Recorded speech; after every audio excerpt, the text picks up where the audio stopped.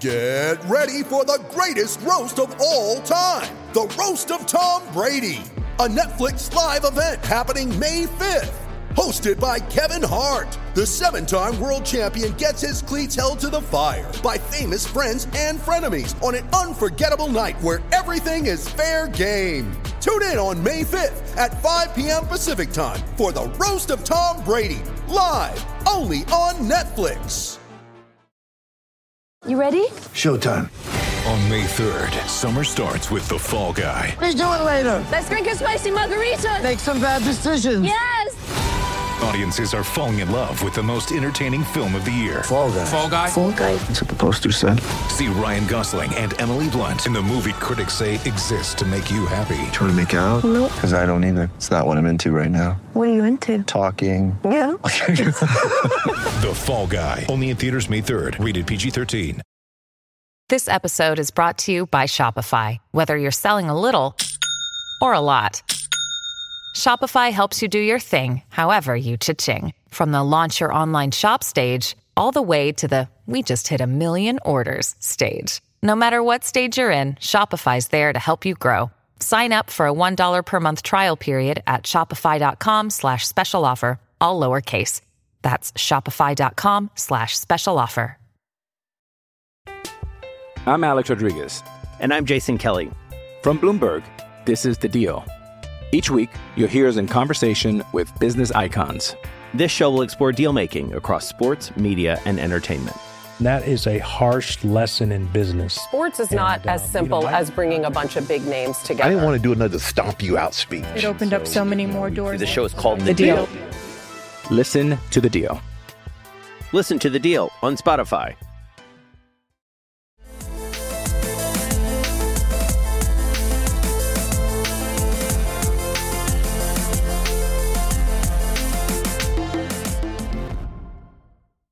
Hello and welcome to Islanders Anxiety, the Lighthouse Hockey Network. My name is Dan Saracini. Joining me this evening via Skype is my friend Michael Leboff. And Mike, I can't believe the words are about to come out of my mouth. The Islanders have won 10 games in a row.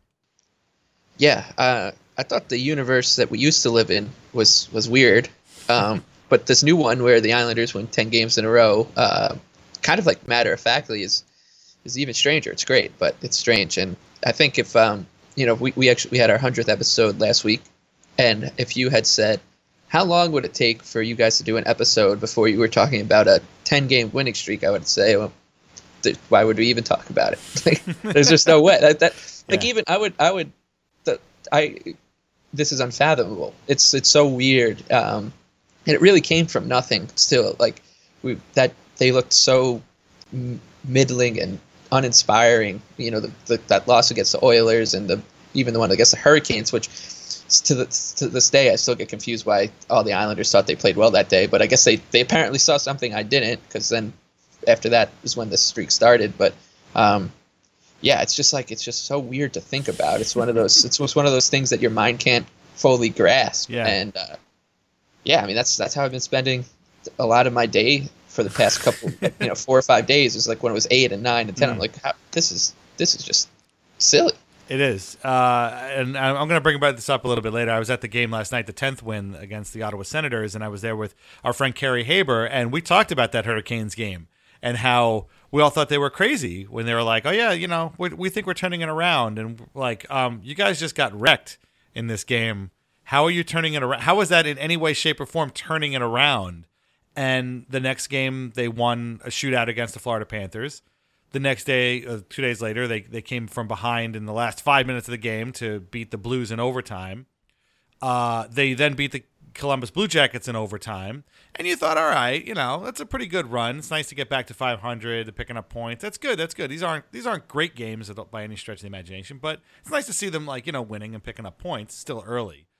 But from that point on, the game after that was the Ottawa game, the first Ottawa game, I think.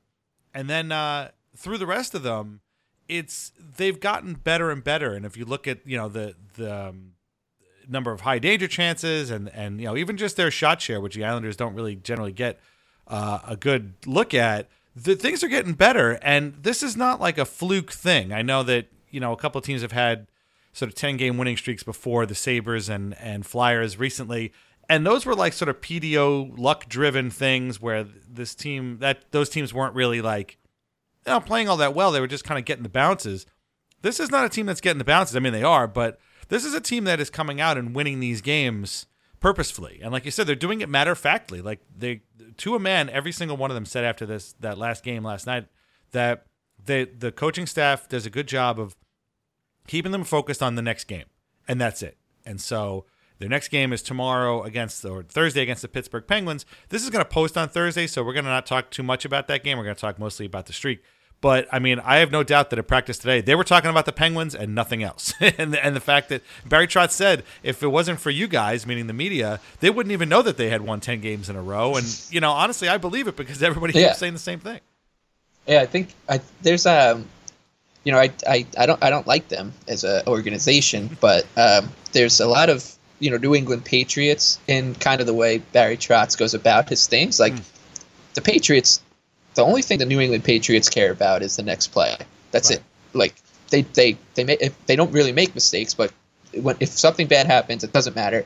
They're just focused on the next play, and Bill Belichick has that just ironed it to these guys for as long as he's been there. And I'm not saying that the Islanders are, at that level, but it's just there are like these weird vibes, and I shouldn't say weird. There are these amazing vibes that the team gives up, that they actually do believe in that. Like when you'd hear these guys talk after a game, in prior regimes, you'd hear Josh Bailey say, I think maybe we had a couple bounces go against us. We're finding it. Like we're just trying to develop our identity. Like that's all gone. After every game, they're just like, like we did what the game stayed on script. Like the Islanders have a clear script to every game, the way they want it to go, and it's just going. They do a great job of keeping it on script. Like they don't let games really get away from them. I actually can't really remember too many that kind of have gone off the rails, and even when they did, this goes back to last season, they have a way of being prepared for that. Like there's a plan A, B, C, D, and E, F, G in place under Trotz. Whereas for my entire life as an Islander fan, like there was never even a plan A. Like this is still, and as much as praise we heap onto this guy, like I can't stop thinking about him. Like this is just, he is unbelievable at what he's done, and I think a lot of it has to do with the type of team and organization he walked into, which was one crying out for this kind of figurehead. And the other is just him. He came in and he embraced the challenge and just knocked it out of the park. And now you're starting to see like some media outlets sort of acknowledge what's going on, but it's still like the Islanders are doing this in like a far off universe. Like it's like the Islanders are playing in a bizarro NHL, and the mainstream media still focused on they're asking opposing players, what advice would you give to the Toronto Maple Leafs because they're in a wild card spot after 8 games or whatever. Like we're hearing Alex, and meanwhile like this team is just sweeping a month, and it's just the way that they've been acknowledged. It's like been like and by the way, over in bizarro NHL, the Islanders beat the Coyotes tonight to extend their winning streak to 7 games. We're not sure if this is actually happening or not. Right. Because we just don't have people there. Yeah, after the game last night, Carey was like, so you tell me, who do you think of the national media guys are going to acknowledge that they've won 10 games in a row? And I don't even know if we looked and saw if we were right, but I was like, Friedman for sure, because he's talked about them in his 31 Thoughts column. I think John Shannon probably would. And there was a couple of other guys that we said too. And I don't know if we ever said it, but most of the bigger guys we said no. LeBrun for sure not. Burnside definitely not. Most of the Leafs, / Toronto crew definitely not. And a part of that though, like it's true, like it's a little ridiculous. And I have my list here of NHL, winning streaks up, and 10 is already a pretty rare occurrence. A lot of teams have done it over a couple of years, but it doesn't happen all that often. It seems like it's sort of maybe 1 or 2, and a lot of them have happened recently. I guess parity is like that. But part of it is that it doesn't happen that often. It happens often enough that I guess maybe it's not as big a deal, although for us it is, and we're going to make it a big deal. But the other thing is the Islanders just don't make a big deal of it. They kind of move on to the next game, and they give out their Jofa helmet and they play some music and it's on to the next thing. And, you know, the Barry Trotz, obviously, and Lou Lamoriello, and I think Anders Lee and the leadership group have to like take a lot of credit for that, for just kind of keeping things even, but at the same time, keeping it fun. I mean, they've all said too, it's been fun. So the longest winning streak in NHL history is 17 games. We're not going to talk about that. The second longest is 16. So 17 was the Pittsburgh Penguins, 92-93, obviously. A couple years ago, Columbus hit 16.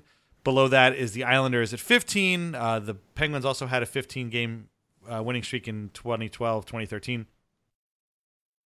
There's a couple with 14, a couple with 13, a couple with 12, a couple with 11, and a whole bunch with 10. But still, this is not something that happens all the time. And for a team that, as we talked about a couple of weeks ago, was once again considered not, I mean, this is going to get old, and if it hasn't already, but like people were expecting this team to have 20 less points than they had last year. And not only do they have 20 less, are they probably not going to have that, but like they've started off better than they started off last year. Last year they were a little bit wonky, and this season they were a little bit wonky. Cal Clutterbuck, I guess, was asked, you know, what the streak means, and he said, I guess it means that we had 4 really mediocre games to start the season and decided, no, we weren't going to have that anymore, and they just kept on going. So this is, you know, it's not super rare, but it's pretty rare, and we should be enjoying this for what it is. It's definitely rare. It's, yeah. I mean, this is. I didn't realize it because when it was 9-game winning streak, it just doesn't sound, you know, like all that, like ooh, we should bow down. 10 is not a high number. Really think about it. Yeah, exactly. But then when they flashed the last time the Islanders had won 9 games in a row, it was before I was born. So, like, I mean, this is rare. This is the first time I've ever... For the Islanders, it is. Yeah, it was 1989-90 was the longest one before this. It was the 9-game war. And now you've got 10 games, so they're sitting alone in second place. And then, again, that 15-gamer was in 1981-82. And that was without the benefit of overtime or shootouts. Like, those guys had to win those games. And so, I don't think this is like a 72 Dolphins situation where they pop champagne if the Islanders, this year's Islanders don't make it. But for this franchise to win 10 games in a row is remarkable. And these guys deserve all the credit in the world. And again, after, you know, the first couple were in overtime, whatever, but since then they've had some outstanding games. That game against the Coyotes you talked about was an outstanding game. The game against the Flyers, which I think was right before that, was outstanding, or was after that, was outstanding. They played that game in Ottawa, which, you know, Nick Leddy was just a man on fire. He was awesome, and we're going to talk again about him in a second. And let me back up. So since we've last spoke, they beat the Tampa Bay Lightning 5-2. They were great in that game. They were very good in the first. Second was a little even between the two of them, but Barzal scores. Pulock had a blast to score. Tampa Bay really came on in the third, but Bailey scored, and that was the end of the game. And then they were pretty much rolled from there. At that point out, Greiss was extremely good, and Barzal was just absolutely spectacular. The next night, they played in Buffalo, who were pretty hot to start the season, and they won 1-0. Derek Brassard with the most odd goal I've ever seen in a 1-0 game. It's a little excuse me goal, as I think Howie Rose might say in a baseball game, from behind the net. Semyon Varlamov was outstanding in that game, and frankly, so was Carter Hutton, which is probably why the Islanders didn't have a couple more goals.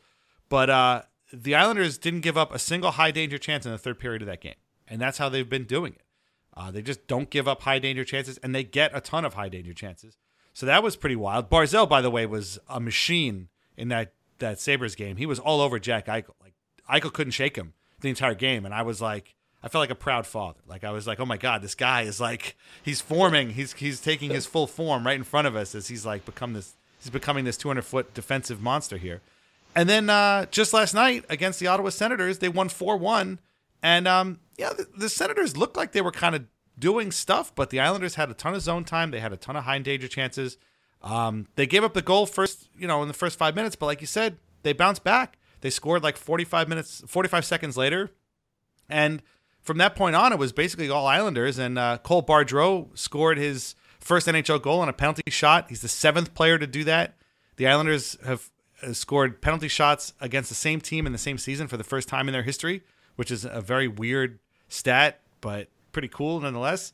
And it was 2-1, and you think, well, bounce here or there, it could be a different game, but Casey Cizikas scores a shorthanded goal, and Bailey gets a goal a couple of minutes after that, and they're done. And the game is over. And at that point, they got 3 goals. That's all they need. And so these are performances that really have been excellent. And this isn't like a fluky thing. This isn't like, oh man, they're just winning by the seat of their pants.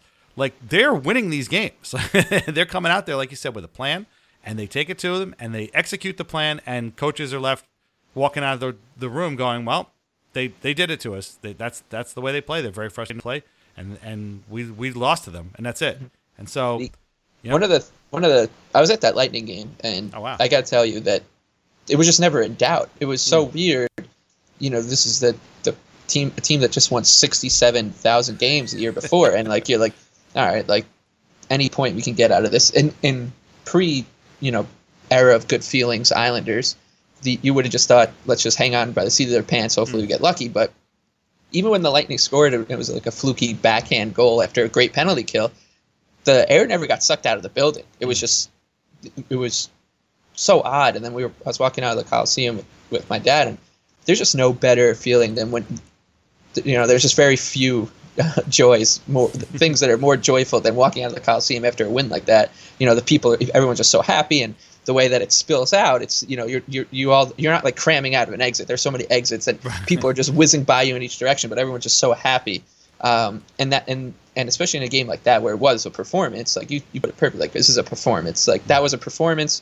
Matt Barzal was unbelievable. It was one of those games where, like, I keep saying that the Islanders should just hand out roses for this guy, and like they should throw him on the ice, because it is just balletic. Like, he's absolutely a ballerina, and that just walking out of that game, and I look back, I was like, I was never worried. This is weird. As I thought maybe I would get used to this feeling, with the way they played last year, but it's still kind of not second nature to not be worried when the Islanders are playing. Like, I look back and I'm like, wow, why wasn't I freaking out when they tied the game? And that's just the way it is with this team. And good God, it's they execute. Like, it's just crazy that they come in and they're prepared. NBC Sports today had a nice article written by Adam Gretz, who's a friend of mine. I follow him. You should follow him on Twitter. He writes for Pennsburg every once in a while, and he had sort of some numbers behind the streak, and some of them were startling even to me. I mean, you figure you read Eric Hornick's skinny after every game, and you kind of know all the numbers, but some of these have been pretty crazy. So, for example, like we were talking about, they gave up the first goal to the Senators. I think they gave up the first goal to the Lightning, and they've actually given up the first goal in 6 of these 10 games, which is crazy. But they have only trailed for 95 minutes. And to be perfectly honest, we all know that 50 of those 95 minutes were in that Blues game. Like, other than that, they haven't really trailed all that much. In fact, the Senators game is kind of emblematic of what happens. They might give up the first goal, but they're going to immediately try and get it back, which happens a lot. They did that in the playoffs too, against the Penguins, basically. So that was pretty wild that they've been down at least 1-0 in 6 of the 10 games. That's pretty crazy. They're getting offense from everybody. 15 different players have got at least 1 goal, which is also pretty remarkable. Again, Cole Bardreau is scoring goals. Like, who the hell is this guy? Well, he's an invaluable member of the Islanders now. It's pretty crazy.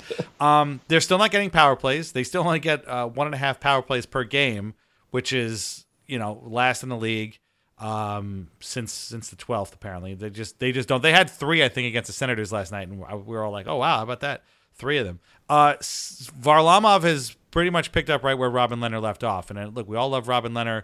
He's playing out of his mind in Chicago for a team that just can't buy a win these days. And every once in a while I'll see like something where somebody like, I can't believe the Islanders let this guy go. And it's like, you should probably see Varlamov's numbers, because if you did, you wouldn't be saying that, because he's got a .947 save percentage right now, and he's 5-0 in this run. Like, well, so is Greiss, 5-0. He's got a .942 save percentage. Like, it's crazy, These guys are just coming in, and Mitch Korn and Piero Greco are working their magic. And again, they don't give up high danger chances, and so they don't give up too many goals. And again, they're generating offense. Like, they are generating shots. They're getting better at that. But that's we need to kind of step away from that, because honestly, that's not how the Islanders play. They care about high danger chances. They don't give them up, and they get a lot of them. And as long as they're doing that, they're playing the Barry Trotz system. So it's pretty cool. It is worth saying that the Flyers in 2016, 2017 did have a 10-game winning streak, and they did miss the playoffs. So mathematically, it can't happen. However, having said that, you definitely want to have a 10-game winning streak if you can get one in a season, because that means good things, and you're doing good things. Yeah, I think I keep thinking about that. I think about the Sabres last year too, and then I'm like, you know what, this like you said in the beginning, like this is this different beast. And the thing that I think is funny is the way, kind of go back to that point about the way the Islanders are kind of being handled by the hockey media and just hockey world in general. Is anytime they're referenced, they're being referenced. The good things they're doing are being referenced by like a coach or an anonymous like league executive or whatever. And like I think it was Friedman's 31 Thoughts for this week. Someone called the Coyotes like Islanders West. And I remember last year, like the Stars were like, yeah, we played the Islanders, and we're like, let's just do what they're doing. Yeah, Jim Montgomery was like, I saw what the Islanders were doing. So and the Blues are the same thing, and like that's where they're getting praise. And I think that I think after last year when as a fan base we were crying out for like respect, and that like, are you guys not paying attention to what we're doing after we just lost the best player that's played for this team in decades? Like this is really a great story. I think when the reason that it's like confounding is that sure, like everyone just said, all right, these guys will regress, like this is a regression thing, and nobody really paid attention for all these analysts to say, like, they really do deep dive, and there's a lot of great public work in hockey. Nobody really paid attention to the fact that, all right, the guys who were putting up those career numbers, Robin Lehner, who like as you said is actually playing terrific in Chicago, and then people kept referring to Val Filppula. Like, Val Filppula plays in Detroit now. Like, this is if he's going to regress, he's going to do it as a member of a different team. Like, and then they would bring up Casey Cizikas, and they kept forgetting to acknowledge that there are the Islanders from basically November. I think the line of demarcation is when Devon Toews got called up. From that point on, like they trended up for most of the season. They had that one little blip in March and then kept getting better. So you could be getting lucky, but you're improving as you are, quote unquote, like PDOing your way to success. It's not a regression situation. This is a team that is just kept getting better and better and better. And because of like the high save percentage and the fact that Val Filppula was scoring anytime he shot, like people were just like, this can't keep going. And the frustrating thing is now that the Islanders have done this, have put together a 10-game winning streak to start. It's not, people are looking to poke holes in it as best as they can, and explain like why the Islanders are quote unquote breaking models and all sorts of stuff, instead of just being like, yeah, you know what, like this is they're good. They're good in a way that no one else, like the Islanders are now the reference point for other teams. Like, let's be like them. The Coyotes are Islanders West, and nobody's just acknowledging that. Rather, they're saying like, the goaltending is Semyon Varlamov is not going to keep playing at .940. So if that happens, who knows what's going to happen with this team? And so instead of just being like, yeah, no, they're good, and why try to explain it? Like we don't have the answers to this. Let's see how far it goes. Yeah. That's how they're handling it still, which, maybe that's a bit of a tangent, and I needed that cathartic release, but it's like, if this is regression, like I'll regress every year. Like, I don't care. Like, this is amazing. Yeah. Right. Well, I don't know if you're referring specifically to the article I'm about to bring up in The Athletic this week. This was when the Islanders had, I believe, nine wins in a row. Arthur Staples spoke with four sort of stats-oriented folks at The Athletic, Dom Lucian, Sean Tierney, Shayna Goldman, and again our own Carrie Haber, and asked them like what they saw in the the metrics of the during the streak, and I there's a lot of if you read these articles, there's a lot of kind of dancing around stuff, but they do eventually come to the conclusion that these guys are playing this way and are good, and that maybe the idea of regression, or the idea of like them falling back to the pack and not keeping these numbers up may have been a little bit overblown. And, Dom in particular talks about how, his model had them underrated all last year. And he talked about that in another article today. And, at some point, I think Art has said this too, like at what point do you realize that your model just is not working right. If there's this one team that's an outlier to all of this stuff, something is weird, you know? My favorite part about this, though, when I talked to Kerry about this, like, he's the only one, and I don't expect, you know, these guys aren't Islanders fans. Like, I don't expect them to do this, but, like, he was the only one who was like, well, actually, you know, I've listened to Trotz talk, and I've, you know, followed what he said, and I watch his press conferences. He's the only one that has, like, followed what these guys saying. So it's not like it's a mystery. If you listen to what Barry Trotz is saying, the way they play is not a mystery. Again, it's all about the high danger chances. It's all about, you know, getting the quality there. It's all about, you know, keeping the other team from getting those high danger chances and, you know, rolling 4 lines, rolling 6D. This is not, you know, rocket science. It's just playing a very simple, basic game that, you know, a lot of teams, frankly, don't play. And so, yeah, they might, you know, if you have a chart laid out with other teams getting certain things, they're not going to be in a place where there's tons of shots, but that's not how they roll. They're just not doing it that way. And so at some point, like you said, they have to acknowledge that these guys are pretty good. And I think we're getting to that point too, where, you know, we're kind of getting away from, again, as I've said before, like my whole argument with, I like stats. I like reading about them. My whole argument is, you know, the idea of these advanced underlying stats was to not pigeonhole guys by their basic box score stats, and instead what people are using are these different numbers to pigeonhole guys just the same. You know, instead of saying a guy, oh, that guy stinks, he only had 5 goals this year, you know, they're saying, oh, that guy's got a, you know, relative whatever of -3, he sucks. Well, does he really though? Does he really suck that badly? No, he's probably okay. It's just other thing, you know, he's doing other things, and if you look at other numbers, he might not suck. But it's just, you know, I really, I guess what I want, this whole show is about tangents basically, but like I did want to say, so 24 teams in NHL history have had winning streaks of 10. That's actually not a lot, you know, considering that the league is over 100 years old.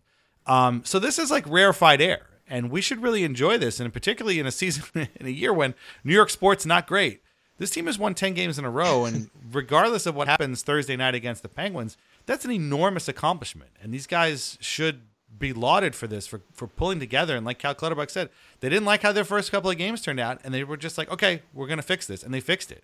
And I don't think, even if, let's say for the sake of argument, they lose to the Penguins Thursday night, I don't think they're going to go on like a 10-game losing streak. I think, knock on wood, they're going to go, you know, they're going to find out what happened, and they're going to correct it. And Saturday against the Panthers, they're going to pick it right back up where they left off, because that's just how they roll.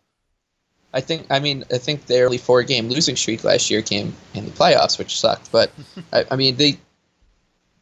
was with a couple people last night at the Dead and Company show at the Coliseum, ironically, while the Islanders were playing a home game. I thought it was just so, because when you get let out of that concert, once again, people in great moods because of, you know, it's the Grateful Dead. It was a great show, and people are smoking weed and just doing their thing, and it's just a great environment to be in. And you come out at the Coliseum, and it looked like, you know, an Islander game after a win. You know, there were also a lot of Islander fans. Like a lot of people were. I had a Islander hat on, and you know, a lot of 10 in a rows going up when after the game had ended. But it's. I mean, to be in that spot and coming out of the Coliseum, I was talking to my friend, and he's like, you know, we'll probably lose to the Penguins on Thursday, and I was like, yeah, but you know what the best part of it is if we beat the Penguins, then we've won 11 games in a row. I know, right? Which is that's how like it's a, and then if they beat the Panthers, it's 12 games. Like the Islanders are, you know, four wins away from winning 14 games in a row. I keep looking at it in like this different. I'm really trying hard not to look at it as the other shoe's about to drop, because that's the way you always think as an Islander fan. But instead, I'm like, wow, imagine we come out of that game and have just won our 11th game in a row. That would be something. And, you know, I like you said, like this team they don't look back at all. Like they just they're already on to the details and how to beat the Penguins and how to protect the house against the Crosby line. And, yeah, I mean, I'm confident. Like I'm just confident about the way like they're going to, whenever that loss does come, whether it comes Thursday or whether it comes Saturday against the Panthers, or if it comes, you know, 4 weeks from now, they're going to handle it just fine. Like these are like the consummate professionals. The Islanders are the team, like you put it perfectly. Like this, they're always going to be outliers with models, and And when you have predictive stats, I mean, I look at stats every day because, I bet a ton of hockey, and I try to just look at the numbers and ignore the team name.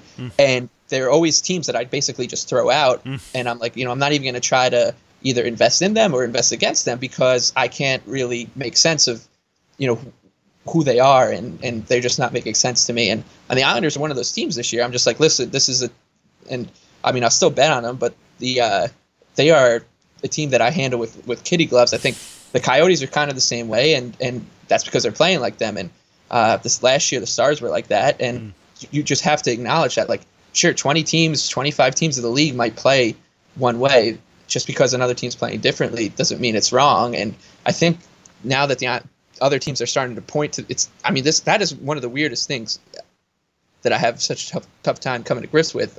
It's great, is that these other teams are pointing to the Islanders as like a shining light, whereas like they used to be in the position that kind of the Senators are in right now, where everyone was just like, it was a laughing stock. Like, it's just so weird, and I'm happy to like throw them out and be like, my team we're the different ones, we're the outliers, and not just like because of the fan base and the way the Islanders are weird. Like, the way the team is playing is such an outlier, and man, it's the era of good feelings. I don't really know like how to handle it.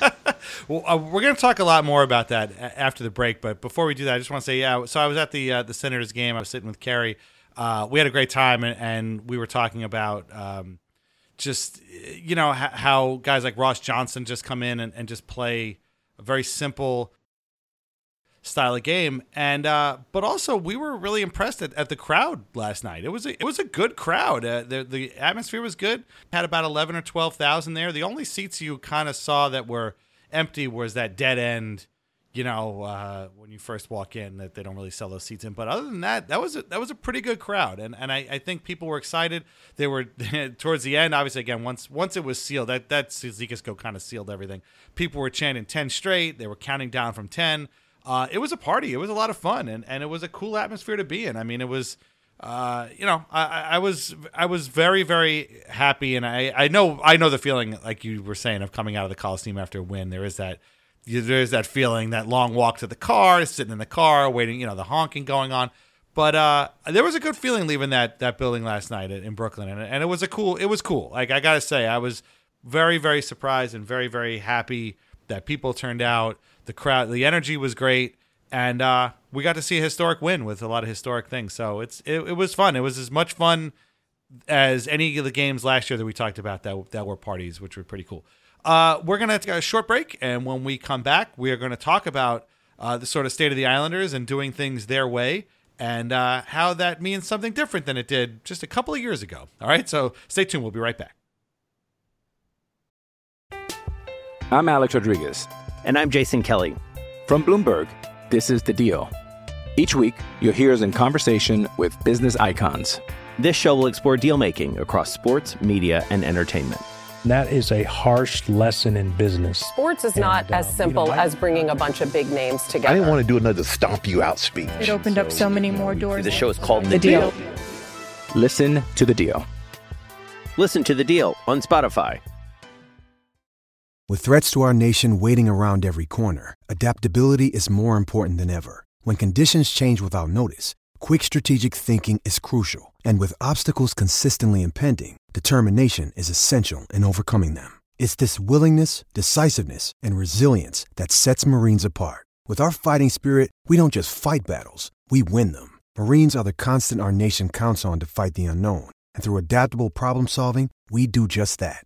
Learn more at Marines.com. Earlier this week at ESPN.com, Emily Kaplan had a column. It's their NHL best and worst. But the beginning was all about the Islanders. She spoke with Anders Lee about how the streak is going and how they're doing it. And he said something I thought was pretty interesting. He said, I don't think we get enough credit for our offense. We don't have trouble scoring goals. I just think that the way we do it is a little bit different than some other teams. We do such a good job defensively that we get a lot of credit, well-deserved in that regard, but our goal scoring isn't one of our weak spots. At the end of the day, you just have to score one more than the other team.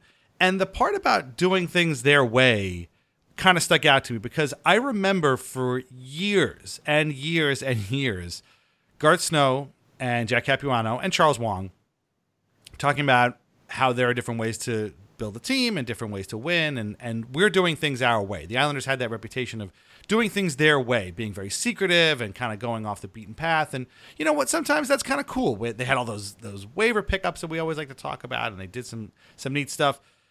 But like their way just kind of didn't really amount to a whole lot. The Garth Snow, Charles Wang way meant that maybe you could finish 7th or 8th in the conference. And as they always said, and John Tavares was always saying too, like, all we got to do is get in the playoffs and you see what happens. You never know. Like that way is a way, but it's not really a way that engenders a ton of confidence. Whereas the Lou Lamoriello, Barry Trotz, and Anders Lee way is we're going to win some games. Like that's it. That's the goal, is to win games. And we're going to do that by limiting scoring chances against and getting our offense off of opportunities like that. And that's how we're going to win games. And that way gets you 103 points in a 10-game winning streak, as opposed to the maybe we'll get in the playoffs and see what happens way. And all of a sudden I felt like this team has just become something completely different than they were just a couple of years ago. And I know that's probably old news, but like just reading that line just brought back so many memories of so many trade deadlines and so many like training camps of like, oh, we're doing these things our way, and the Islanders feel they're doing it their way. And I was like, that way didn't work. This way I like a lot more because it works. It works at least so far. It works because it's repeatable. Like right. The Islanders, if you went back and watched the 2014-15 Islanders when they were decent, or maybe the lockout year, like if you watched one game and then watched the next game, they probably look like two completely different teams. I feel like that was the way. Like you're like this. Yeah. They aren't. Sometimes the Evgeny Nabokov would stand on his head. Other times the Islanders would win 6-4 or they'd lose 5-1. It was just like it was. Now knowing what it's like to live in this universe, when you look back, you're like, how did I even put up with that? Like how on earth was I okay with turning on FSNY or Sports Channel or whatever I was watching, whatever the Islanders were playing on at the time, MSG, and being like, I have no idea what the hell is going to happen.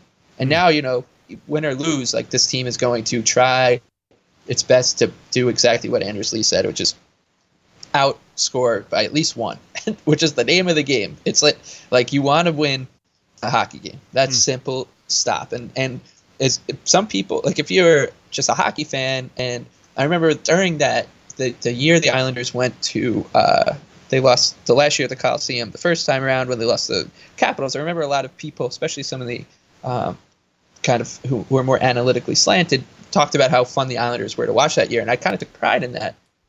And now, like, people don't, we're not a watchable team from a neutral standpoint, but I can give it. I don't care.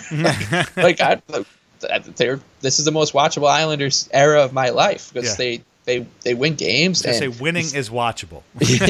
And you feel good afterwards. Like you don't feel like, oh man. I remember, when they beat the Blues, you had tweeted that joke about Columbus Day, and I thought it was very funny. And that is kind of like how every Islander game felt. Every Islander win was like a minor miracle back in the previous regimes, and now it's just it's business as usual, and that is a feeling that is still taking some getting used to, but it's one that I hope we don't ever have to not get used to.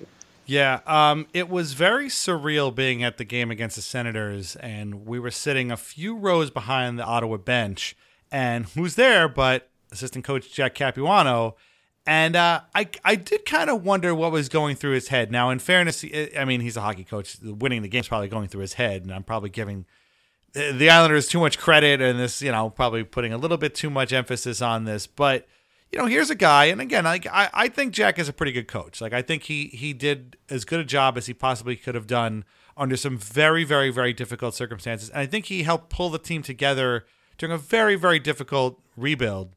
But that being said, like you said, there were times when you never knew what Islanders team was going to show up. And sometimes I don't think he knew what Islanders team was going to show up. He would talk about Warriors and playing smart and hot. And then there was all the passengers, and it's like, dude, what is it? Are they Warriors or are they passengers? Like, did a passenger suddenly become a Warrior? Was he always a passenger? Was he always a Warrior? And he was just like taking the day off. Like, I don't understand. Like there was no defined game plan. Like there was no defined system. Like I know we would read every once in a while about the Islanders system on a Jack Capuano. It didn't seem like there was much of a system because sometimes they would just, not show up, and then other times they would look great. And like we watch a lot of hockey, and that's not like an Islanders thing. Like you watch lots of teams do that. They just show up, and you never know. Sometimes teams just lay an egg. It happens. You play a lot of games, and some of them just ain't going to go your way. But to build upon something is really hard when you don't know what you're going to get. And now, obviously, when Barry Trotz comes in, he brings his guys in, he brings his goalie coaches in, they hire guys they want to work with, and there is a system. Like you can point to it and be like, this is what they're doing. And you can see in practice. Barry Trotz keeps saying that one of the things that his team does well is they practice really well. And I've never heard anybody say that before. Like, what does that even mean, that they practice well? I guess it means that they're taking in what they're saying and they're executing it in practice so he doesn't have to stop and blow the whistle and yell at everybody. And that's like, again, something that's completely foreign. And there's a plan there. And it's a subtle thing, but it's another thing that stuck out to me on Monday. Lou Lamoriello gave a sort of impromptu update on the injuries, and he said that Matt Martin has resumed skating, Tom Kuhnhackl has not. Like that. It wasn't much. Leo Komarov is feeling better and will be returning shortly. Like it wasn't, there wasn't a whole lot of information there, but it was an update. And I was like, oh, okay, that's good to know. It's good to know Matt Martin is on his skates and skating around. But I was like, for years we had radio silence from Garth. Like you never heard any of this stuff. And if a guy was out, he was just out until he came back. And then maybe he was out again. And meanwhile, in 5 minutes, Lou came down with his jacket on. He stood in front of a camera. He answered a couple of questions. He went back to his office. Like to me, that's like mind-boggling. Like we never had that. It's like, oh, okay, thanks. And it's just so, again, it's not just organization structure on the ice. It's structure in the organization, and you just don't get that anymore. And so now, again, saying when you see Anders Lee say we're doing things our way, you're like, yes, let's do it this way. I like this way. This way is fun. This way works. And the other way, the other guys are doing it their way. Garth Snow's our way was when they acquired Brian Rolston to fix their power play, and it's like, what? Like, and this is a totally different thing. So I just had all these flashbacks, and then the fact that all this is happening during this like 10-game winning streak made me just, I don't know, filled with Islanders pride in a very cheesy way, Yeah. Oh, as it should. I mean, it's like we were saying, like this is the first time they've done this since the 80s. So when you think about this cast of characters, like they shouldn't, like there's nobody that would point to a team like that, this group of players and be like, yeah, that is a dominant team. But a 10-game over a stretch of a month, basically, they've been a dominant team. And it's not, and you said it perfectly. Like, it's not a secret what the Islanders are doing. That's what that's what, when I was talking before, like, which confounds me is because I feel like if they were like, if the Penguins came up to me tomorrow and say, hey, we'll pay you $1 million if you can beat the Islanders, I'd be like, all right, well, let me tell you exactly what they're going to do. Like they're going to make sure that they're going to take care of their own zone responsibly. They're going to keep you out of the slot as best they can. They're going to keep the rebounds down. If there's a rebound, that thing is getting sent to hell. Like, and then every once in a while, they'll make the extra pass to make sure that a okay scoring chance turns into a great scoring chance. And if you can take that and beat it, like if you can game plan for it, you should win. Like that's all it is. Like and for some reason, like it's just not, teams can't do it because I think like we talked about the identity cliche, and I thought my whole life, because of these coaches like Jack Capuano and Scott Gordon's who go identity, and Steve Sterling, who God knows what kind of identity he was trying to get the Islanders to do. Like, I don't know what I'm doing identity. I don't know. Like, yeah, exactly. Like I always, because of the kind of bad religion that was practiced, like from those coaches, like I just always thought, yeah, you know what, that is a cliche. It doesn't matter. And like when Justin Bourne would write, like, oh no, it actually matters. Like you want to have an identity.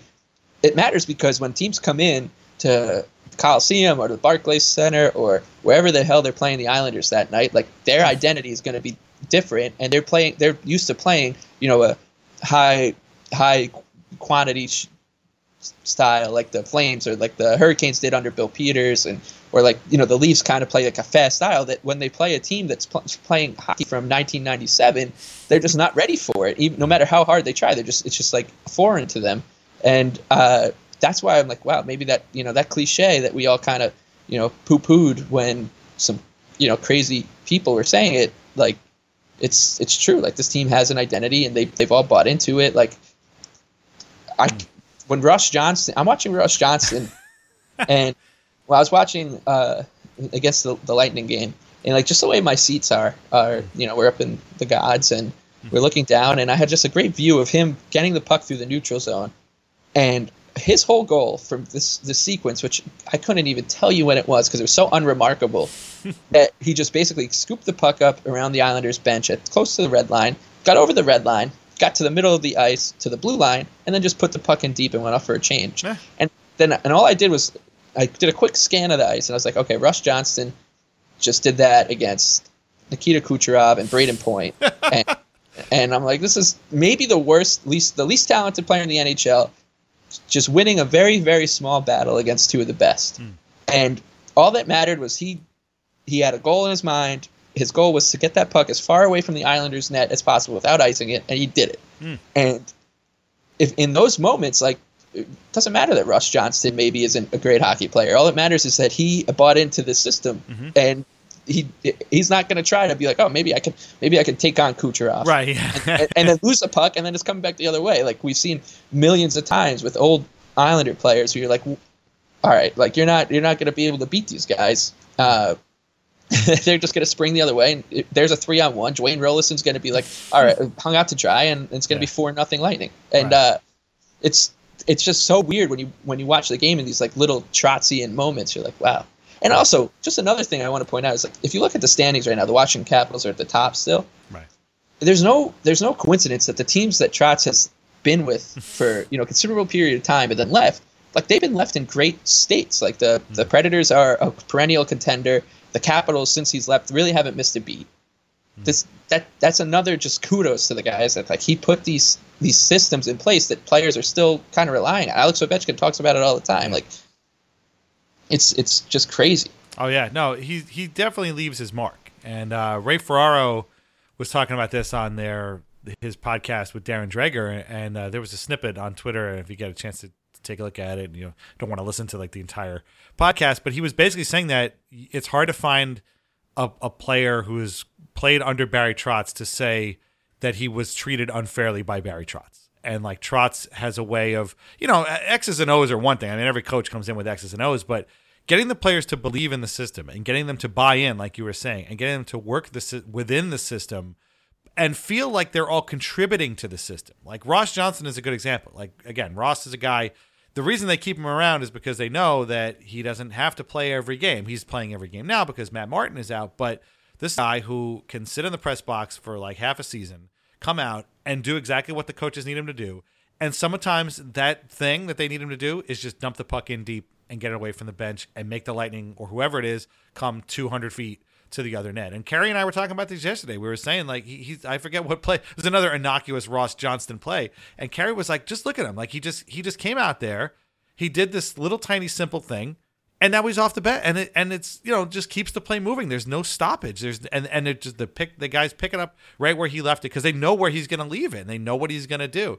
And I was saying that, you know, hockey is kind of unique in the sense that you can do that basic stuff and make a career for yourself. Like you really can't. Maybe in basketball you can. Like you come out and, you know, have very very just if you're just a fundamentals guy, maybe you'd be like a sixth man or a guy off the bench. But like it's hard to be like a fundamentals guy in football or basketball or baseball, you know, where there's lots of things going on, and you know it's good to have those kinds of fundamentals. But I don't know if you could really stand out and make yourself a regular player. But Ross Johnson doing the fundamentals of basic hockey 101 is exactly what they need him to do, and it's gotten him a regular spot on a National Hockey League team that's won 10 games in a row. Like that's just crazy. And he's just and they haven't missed a beat, you know. And you know once Matt Martin comes back, he'll come back in, and Ross will go back to the press box probably, and it'll be fine. And if they need him again, they'll need him again.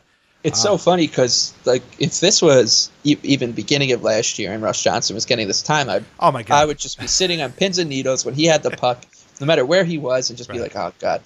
But I trust him. Like it's because he is Barry Trotz's player. He is been coached by Barry Trotz for over a year now. Barry Trotz has him doing the right things at the right time, and the same. It's Komarov is a little bit different because I still think that Leo plays on that edge where he might just do something stupid and you're like, oh, God damn it, and it results in a penalty. But like this year before he got this weird illness, like he was doing things kind of the same in that same kind of rhythm as Russ Johnson's been doing, and they're just doing the right thing. They're being a nuisance when they don't have the puck, and they're being smart when they have the puck, and they're letting look in 35 seconds Matt Barzal's going to come on the ice and he might skate around the offensive zone for 6 seconds and then score. So that's great because that's good for us as a team and for me as a player because I'm part of this team and part of this machine. And it also, not to kind of bring it back to the Josh Ho-Sang drama, but when people were outraged about what was going on with him, of the however many players Trotz has coached now with the Islanders, he's been the only one that really hasn't kind of bought into what's going on. And when 30 other guys are doing it and one guy isn't, you're like, you know what? Like the guy's got all the talent in the world. I'd love to have him on the team. Would love it. If he reports to Bridgeport tomorrow, I'd be thrilled. But it just makes you feel more or less anxious about that whole drama situation. And it's just sometimes it just doesn't work out with guys. And I'll trend with I'll stand next to Barry Trotz in this situation. Whereas if it was Jack Capuano or Scott Gordon in the same spot, I'd be like, you know what? Like this guy's got a shitload of talent. I wanted him on this team because this team is running around with chickens with their heads cut off, and you need talent in that situation. Right. So it's just the whole thing has just been flipped on its head. It's been a year, and it's been over a year, and I'm just still just dumbfounded by having these adults in the room that know what they're doing. Like I always say, Patriots fans, like, can you imagine living in that environment where you just go out, you expect to win, and you do it? Like once again, I'm trying not to be hyperbolic, but they're just like the best example in sports to do it. Like it's a little bit of a taste of it. Like this living in this kind of fandom with the Islanders and under Trotz and Lamoriello, like they just come in, they expect to win. You expect them to win. You expect them to take care of their X's and O's and assignments, and that's it. And I always thought maybe that is boring to watch to keep winning, but it's just not. Yeah. Now you understand why these people still go nuts for every Sunday when Tom Brady's on the field doing what he does. Yeah. Yeah, there is sort of a boringness to the Patriots in how they do things, and it's infuriating, don't get me wrong, but there is sort of this rote, they know what to do and they go out and they just do it. And it can be boring. I mean, then Brady drops like a 48-yard bomb to some wide receiver you never heard of before, and it's like, oh, come on, seriously? But yeah, no, I mean, that's the goal, right? I mean, is to get to that level. We don't want to get too far. Before we wrap up, though, the Ho-Sang thing is kind of funny because it's like, I'm not going to go too far on it, don't worry about it. But, the one thing that keeps coming up, like Andrew Gross did his podcast, and he answered questions from people, and the number one questions were always about like, well, what happens when Eberle comes back, or what happens when Ladd comes back, or what happens when Leo comes back? And it's like, again, like you were saying before, like we're all kind of wondering when the other shoe was going to drop. And I mean, the name of this show is Islanders Anxiety. Believe me, I'm concerned about what happens when Jordan Eberle comes back. Where does Derek Brassard go? This guy is like hot as hell on the wing. They're going to go back to center. Is he still going to be good there? Oh, who knows what Andrew Ladd is going to look like when he gets, back up into game shape. So, I mean, there's a lot of things out there that could, kind of mess with the Islanders' mojo and everything. Ho-Sang keeps coming up, and to be quite honest, this organization has one team that has won 10 games in a row and another team that can't buy a win. So either one of them, one team doesn't really need him, one probably could use him, and he's sitting at home waiting for a phone call, I guess. I don't know. So like, what happens when that figures itself out? Will it figure itself out? I don't think anybody's in a real rush to make anything happen. So these are questions that are going to come up, and the Islanders are going to have to deal with them at some point. But for right now, I mean, we just got to soak it in and just take it in and just enjoy the moment and be like, holy hell, I just watched my team win 10 games in a row and look pretty damn good doing it. in a season when, again, they were written off once again as just not being very good. Well, guess what? They just won 10 games in a row, and I'm just going to enjoy it and, see what happens when they play the Penguins. But, if it comes to an end, hey, you know what? It's going to happen at some point. Just, again, enjoy it and be like, that was great. Let's do it again and start another one, hopefully. Okay, real quick, just to wrap things up, our sponsor, as always, is VintageIceHockey.com. We announced in a few places last week that Kevin is now selling Lighthouse Hockey gear there, so our Al Arbor shirts are available once again. I'm sorry for the confusion and the bad link. It's a whole story. But you can buy the shirts there. The money, our end of the money, still goes to the Center for Dementia Research. They're just as great quality. He's got different colors now, so they don't just come in gray. You can buy them there. But also at VintageIceHockey.com, their specialization is in classic hockey logos. They have 100 of them, over 100 of them. You can get mugs, T-shirts, hoodies. They have the WHA logo. Remember the original WHA, like the league logo? He's got a shirt of that. I didn't know he had that before. I just found it out. Every time I go there, I find a new cool shirt that I'm like, oh, man, I got to get that. New England Whalers, New York Rovers, Brooklyn Americans, it's great stuff there. VintageIceHockey.com. You type in Lighthouse 15 at checkout, and you can get $15 off, 15% off. Yeah, 15% off at your order. And he's also running a thing where you can get a shirt and a hoodie and a mug for a set price too. Check it out, VintageIceHockey.com. If you haven't already listened to our other podcasts, you should. Isles Buzz is coming out a little bit later today. PT Isles should already be out. Joe's going to have Greg Picker on. You should check that out. Thanks for everybody for supporting us. Latest Islanders Award winners came out on Monday. It's on Brian Trottier. Listen to it. I think it's pretty cool. It was the first one I did, so the quality is a little bit different than the other ones, but there's some stuff in there too. I mean, the Islanders Trottier had a 17-game point streak in that season. That's the things he did in that season are completely wild. I don't even know if I really got the point across, but it was pretty cool. And just a couple of shout outs real quick to a couple of guys who I talked to at the game last night. Corey, who works for the Islanders, I got to finally meet him and thank him for all the great stuff he writes. If you read the Islanders site, you read Corey Wright's stuff. It's great. He does a great job. It's fun. I talked to him about that Superstars article he wrote back in the summer when I was writing about Trottier being on Superstars for the episode of Islanders Award winner. So that was kind of a weird synergy there. But he's a really nice guy and he does great work for the Islanders. Corey's great because he gets the weird obsession we have with these Brian Ralston types, like guys that you just like can't really fathom. And so, when I was trying to, I talked to him about alumni night and basically I just asked him, is Wade Dublowitz coming? And, he can't really tip his hand one way or the other, but that he's a transplant. Corey's from, I think, Western Canada. And he somehow is almost immediately. I remember when he first started, he just got it. He gets what's going on here, which is it's great. Embrace the weird. That's Embrace the weird. And he definitely does. John Ledecky, by the way, was also at that game. I didn't realize I was sitting so close to him. If you watch some of the highlights, he's going crazy there.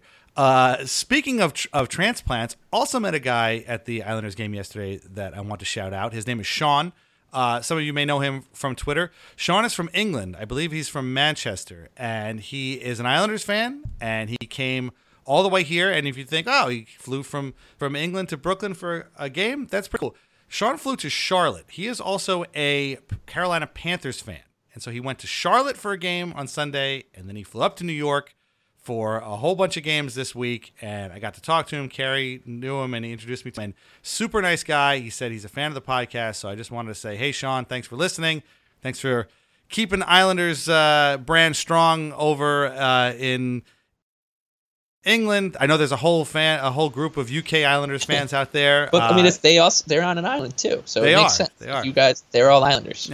They are all Islanders, and man, I don't know how a British person ends up an Islanders and Panthers fan, but then again, I'm not 100% sure how a Long Islander ends up being a fan of Everton, for example, as a soccer team. So, but it's cool. It's cool. This like global sports world can bring us all together in these weird places. So the first thing I said to him was, "Oh man, you got to meet Mike and talk to him. I'm sure he'll chew you off about soccer." But, it's pretty cool. I've met a couple of guys like Kevin and John last year, and it's just so funny the way that they're like. Part of the attraction to the Islanders is just like they're kind of like the last team on the totem pole for most, for most people. It's like, and that appeals to a certain kind of fan, and those are the kind of fans you want. So it's great. Like it's, people from, we've got people listening from England and North Dakota and all over the place. It's just, it makes no sense to you or I, but like they're the type of people you want, and it's fun to walk into the Coliseum with those kind of people that are just like, yeah, like this place is weird, but you already know that, which is, I don't even have to explain to you why it's weird, because you're an Islander fan. Like it doesn't matter if you're in Timbuktu or around Ronkonkoma. It's just yeah, no, it's cool. I was when we were talking, it was like you kind of have all these questions, but at the same time, you also kind of get it. Like you kind of get, that the appeal of rooting for a team on the other side of the globe and being, kind of just getting into it. And he said that, the American sporting experience is totally different than the British one. And so we were talking about that for a little while, and it was really neat. It's just a kind of cool, again, this whole melting pot of people coming together, and no matter where you're from, to enjoy this kind of start to a season is just even awesome. It brings you even further together than it would if they were kind of middling and kind of bobbing around the muddy middle. They're this team to have all these different people come together and watch this team win this way just brings you even closer together, and it's really kind of neat. So, Sean, thanks for listening. We really appreciate it, and it was really nice to meet you. All right, that'll wrap it up for this one. We will be back possibly a little bit earlier next week. We're gonna see. Until then, Islanders have 2 games. They got a matinee on Saturday against the Panthers. The weather is apparently going to be garbage, but hopefully they will get some good turnouts in Brooklyn regardless, and see how far they can keep this thing going. Tell everybody your Twitter handle again. It's the Big Lebowski with 2 E's. You should definitely follow Mike at the Big Lebowski at 2 E's. I guess you could follow me at Culture of Losing if you want. Please do not send me replies saying that I need to change my Twitter handle. It's not going to happen. They could win the next 72 games in a row. It's not going to happen. It's a long story. I've told it before, but I'll get to it another time. But we appreciate you listening. We'll be back next week. Check out our other Lighthouse Hockey podcast. Read Lighthouse Hockey every day for your most up-to-date Islanders news and discussion. See, I almost forgot it, but I got it this time. Don't forget, we still need calls for my favorite Islanders game. The number is 646-980-8857. Call, share your favorite Islanders game with us. We really want to hear it. The new episode is a couple weeks away, and we could always use more stories. So don't hesitate. Call 646-980-8857. And we'll be back next time. All right. Thanks a lot. Bye-bye.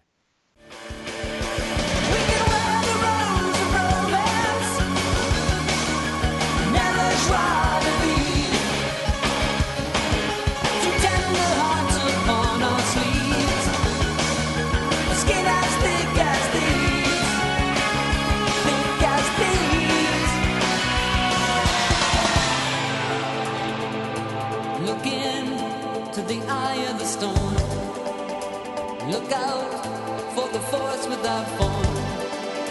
Look around at the sight and sound. Look in, look out, look around.